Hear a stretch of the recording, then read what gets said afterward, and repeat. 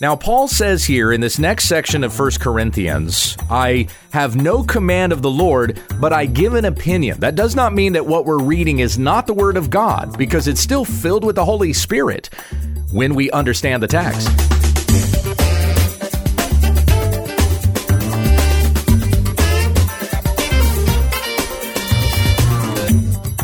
Many of the Bible stories and verses we think we know, we don't. When we understand the text is committed to teaching sound doctrine and rebuking those who contradict it. Visit our website at www.utt.com. Here once again is Pastor Gabe. Thank you, Becky. We're back to our study of the book of 1 Corinthians, still in chapter 7. We're going to pick up where we left off last week.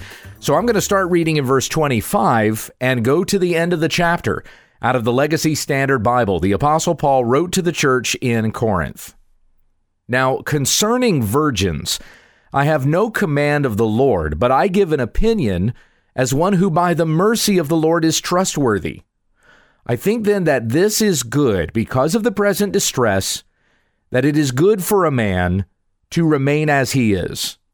Are you bound to a wife? Do not seek to be released. Are you released from a wife? Do not seek a wife. But if you marry, you have not sinned. And if a virgin marries, she has not sinned. Yet such will have trouble in this life, and I'm trying to spare you. But this I say, brothers, the time has been shortened, so that from now on, those who have wives should be as though they had none, and those who cry as though they did not cry, and those who rejoice as though they did not rejoice, and those who buy as though they did not possess, and those who use the world as though they did not make full use of it. For the form of this world is passing away. But I want you to be free from concern. One who is unmarried is concerned about the things of the Lord, how he may please the Lord. But one who is married is concerned about the things of the world, how he may please his wife. And his interests have been divided. The woman who is unmarried and the virgin is concerned about the things of the Lord, that she may be holy both in body and spirit.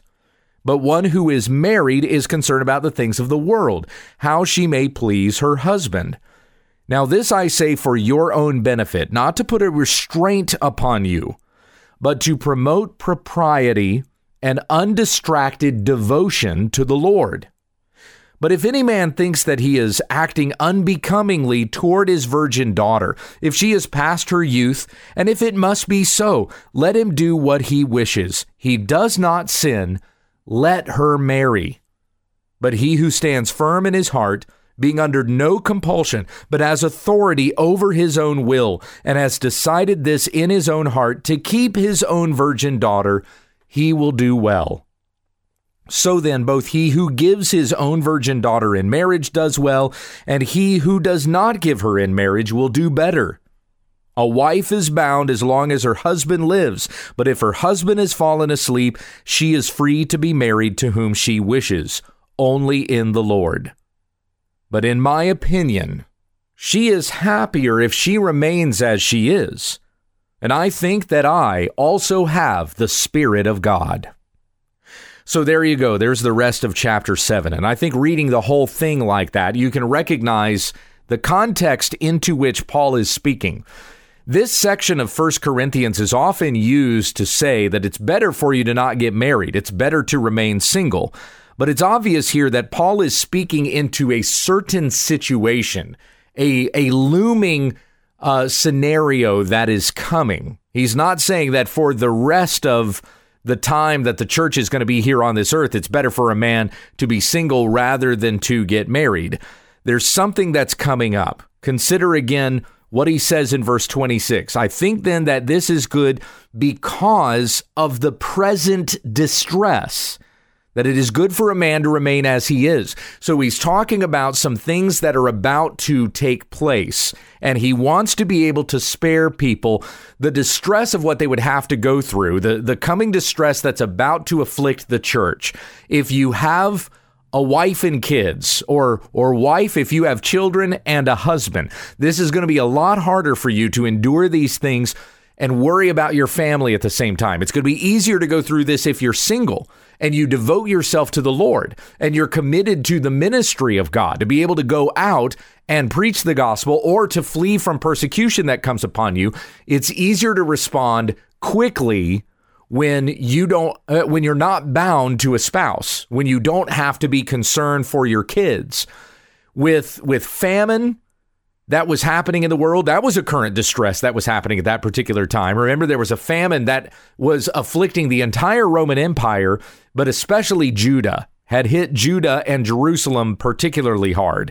With things like that were going on, with there were earthquakes and major natural disasters. A real serious earthquake that had afflicted Colossae and Laodicea.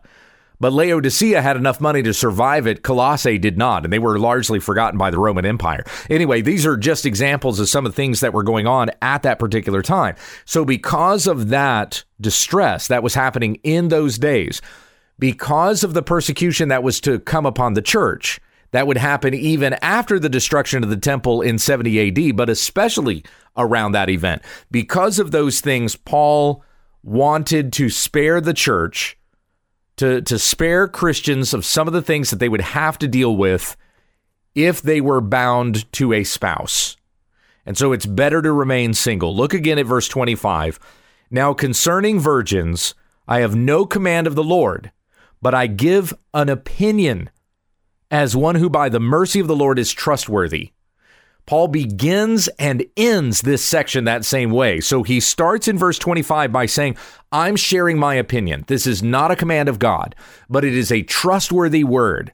Because I'm an apostle of Christ, and I am filled with the Spirit, with a certain measure of grace. Thinking of the words that Paul used with the Romans in particular.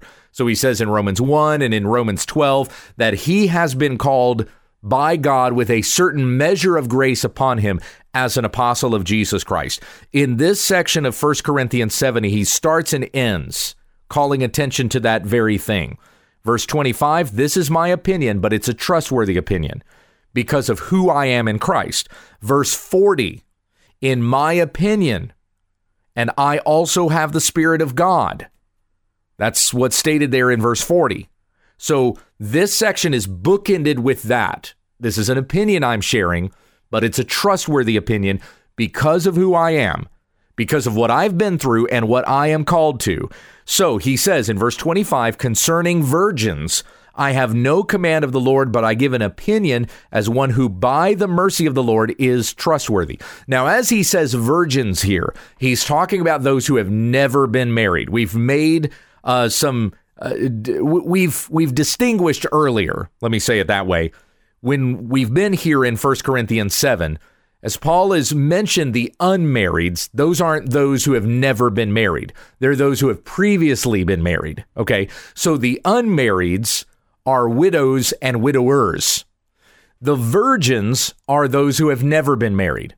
They have never consummated a union with someone else. They've never taken vows or an oath of marriage. So they're virgins in this sense. And so concerning virgins, this is a category of marriage that Paul has not yet addressed in 1 Corinthians 7. So this is the first time we're talking about those who have not been experienced in marriage at all. Concerning virgins, I don't have a command of the Lord. This is not a command that comes from God. It is the opinion of one who has been commissioned by Christ to speak so wisely to the church. Paul is extending wisdom here, but a Spirit-filled wisdom. As I said earlier, because Paul has made this qualification before of sharing something that comes from him and not from Christ. As I said earlier, that doesn't mean this is something that we clip from the Bible. Well, this isn't actually the Word of God, so we can cut this out. No, this is the Word of God, but it's just being said as sharing the wisdom of God rather than a command of God. And there is a difference. A lot of what we've been reading through the Proverbs have been wisdom.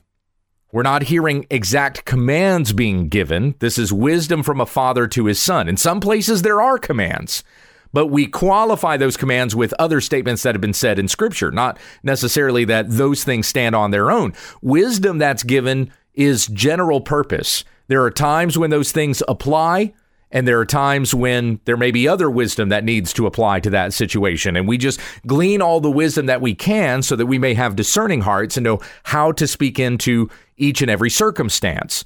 So Paul is speaking into a particular circumstance here and giving his wisdom as one who is filled with the Spirit of God. I would trust Paul's wisdom over my own. So we consider again here the wisdom of one who has been appointed by Christ to teach the churches.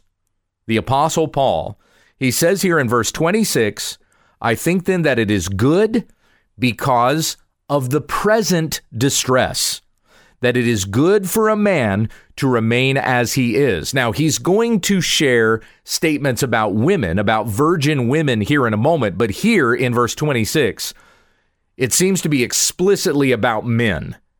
So he says a man, a virgin man, should remain as he is and not get married.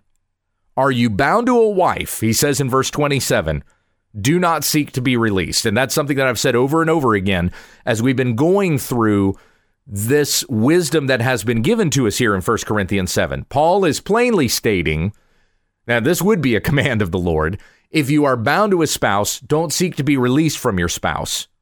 If you have been released from a spouse, Paul is saying here, now, this is a matter of wisdom. If you're released from a spouse, don't seek a spouse. In this case, in these verses, a man should not seek a wife.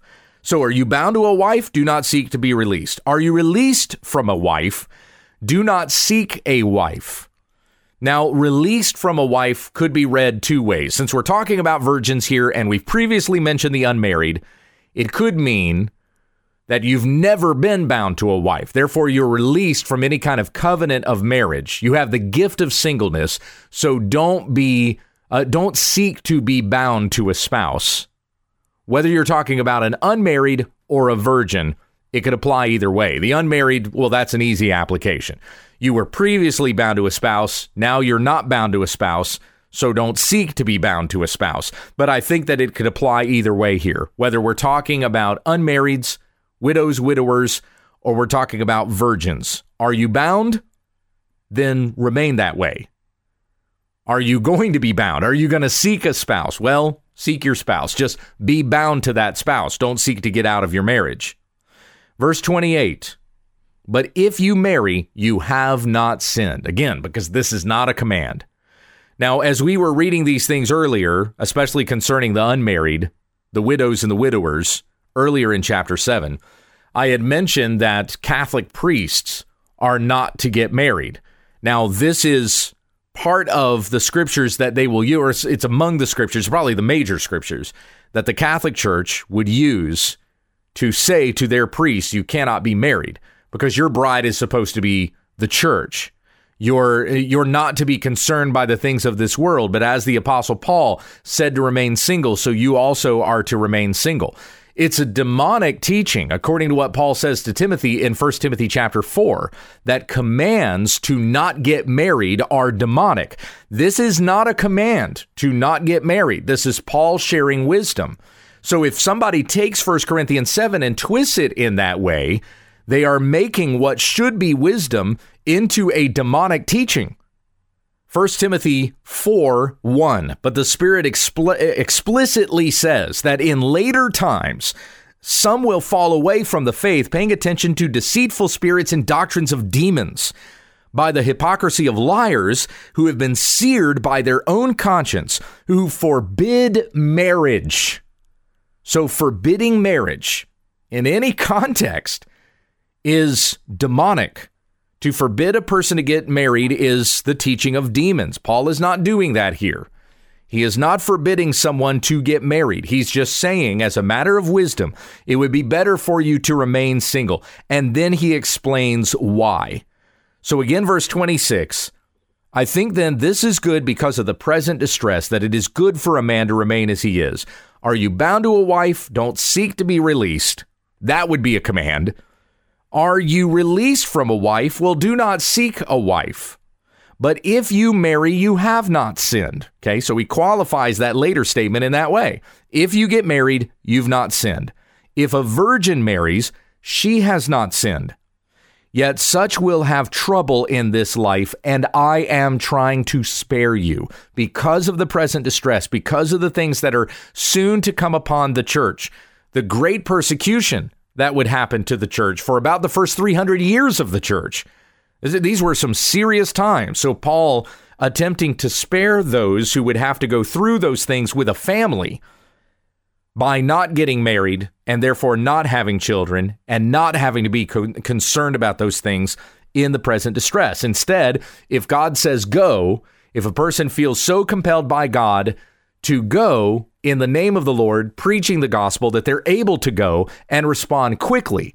Or if persecution comes upon them, they're able to respond to that quickly because they are not bound to a spouse or to children. Verse 29. But this I say, brothers, the time has been shortened, so that from now on those who have wives should be as though they had none. Now, this does not mean leave your spouse. Clearly, it can't mean that because Paul has forbidden that. Nor does it mean to deprive your spouse of intimacy because of what Paul had directed at the beginning of this chapter.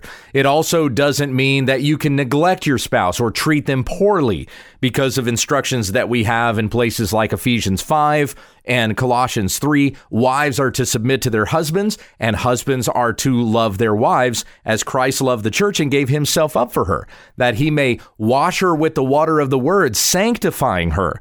So a husband should also be with his wife. So we know because of those instructions that this is not Paul calling for spouses to neglect one another. So what is meant here then by saying that those who have wives, okay, so that's a present tense, those who have wives should be as though they had none.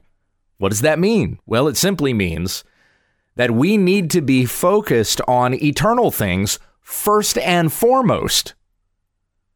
It is so very important that you love your spouse. Those instructions are given over and over again. It is the closest human relationship that we have been gifted with this side of heaven. As I said earlier, as we talked about marriage in previous sections of 1 Corinthians, and we will still talk about these things as they come up. It is so very important to be committed to your marriage and to die to yourself and love your spouse. Consider your spouse's needs ahead of your own.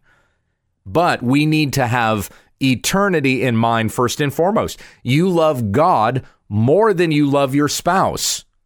In fact, your spouse is more assured of your love for them if you love Christ more than you love your spouse. My wife is at peace, is comforted in knowing that I love Jesus more than I love her. Because we can't always be together, but she knows if I have the fear of the Lord that she can trust me. And she's not always going to please me, or I'm not the source of my joy and my happiness is not always going to be her. No human being can do that for one another. But she knows that I'm fully devoted for her, even in tough and difficult circumstances, because I'm fully devoted to Christ. So the marriage has to be built on something more than each other, since you're both sinful human beings. You have to have a marriage that is built upon Christ.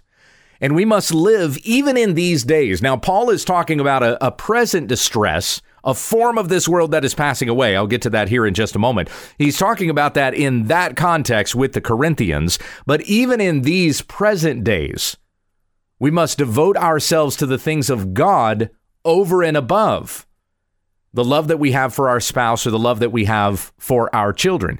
Now, it's because of our devotion to God, we're going to love our spouse and our children because God has said to do such things. But we need to be devoted to heavenly things more than earthly things. And marriage, as beautiful as it is just an earthly union. Because remember, Jesus said there is not marriage and being given in marriage in heaven. That's something that we experience only now. In heaven, we are the bride of Christ, and our consummation is to Christ and not to other human beings. So this is a relationship that exists only in this time. It's a picture of the relationship that Christ has with his church, but we have marriage only in this age, not in the next. Therefore, we need to live for heavenly things. We need to be fully devoted to the righteousness of Christ, the kingdom of God, and those things that he has called us to. Matthew 6:33, seek first the kingdom of God and his righteousness, and all the things you need will be added to you. So that needs to be our devotion. That needs to be our heart's pursuit. It's for those heavenly things. It's for Christ first and foremost. So from now on, those who have wives should be as though they had none. Verse 30, and those who cry as though they did not cry. We're not mourning for the things of this world. We're longing for the things of heaven. Those who rejoice, rejoicing in things, in joys that we experience in this world, as though they did not rejoice. And those who buy as though they did not possess. Because what do we buy? We buy earthly things. We buy things that we possess in this life only. Do not be committed to those things, because all of that will be gone. Whether you die or Christ returns, whichever event comes first, you don't get to take that stuff with you. Verse 31, and those who use the world, so you profit off of the world, you make a living off of the world, as though they did not make full use of it. For the form of this world is passing away. Now, that statement, I don't think necessarily refers to the context that Paul was talking about, the present distress. Okay, when he mentions the present distress back in verse 26, the form of this world that is passing away is not necessarily in reference to that. This world is passing away. All the things that we experience and enjoy in this world are futile. They're coming into destruction. They're decaying before our very eyes. We don't get to take those things with us. So the form of this world is passing away. Therefore, we should not be devoted to the things of this world as though they were our greatest love or our greatest pursuit. Our greatest pursuit should be Christ. So that even when it comes to our marriages, even when it comes to our families, our greatest love, our greatest priority is first Christ. And may we pray that it would be the same for our spouse and for our children as well. All the rest of this world is passing away. Christ is forever.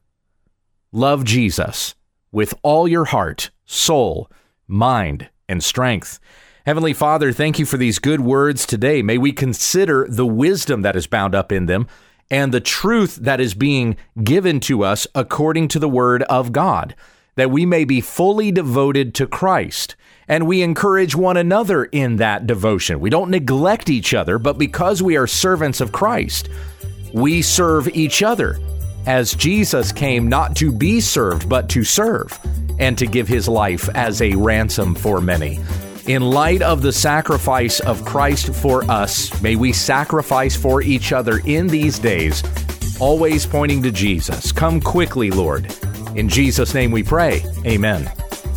Thank you for listening to When We Understand the Text with Pastor Gabe Hughes. If you'd like to support this ministry, visit our website, www.utt.com, and click on the Give tab in the top right corner of the page. Join us again tomorrow as we continue our Bible study when we understand the text.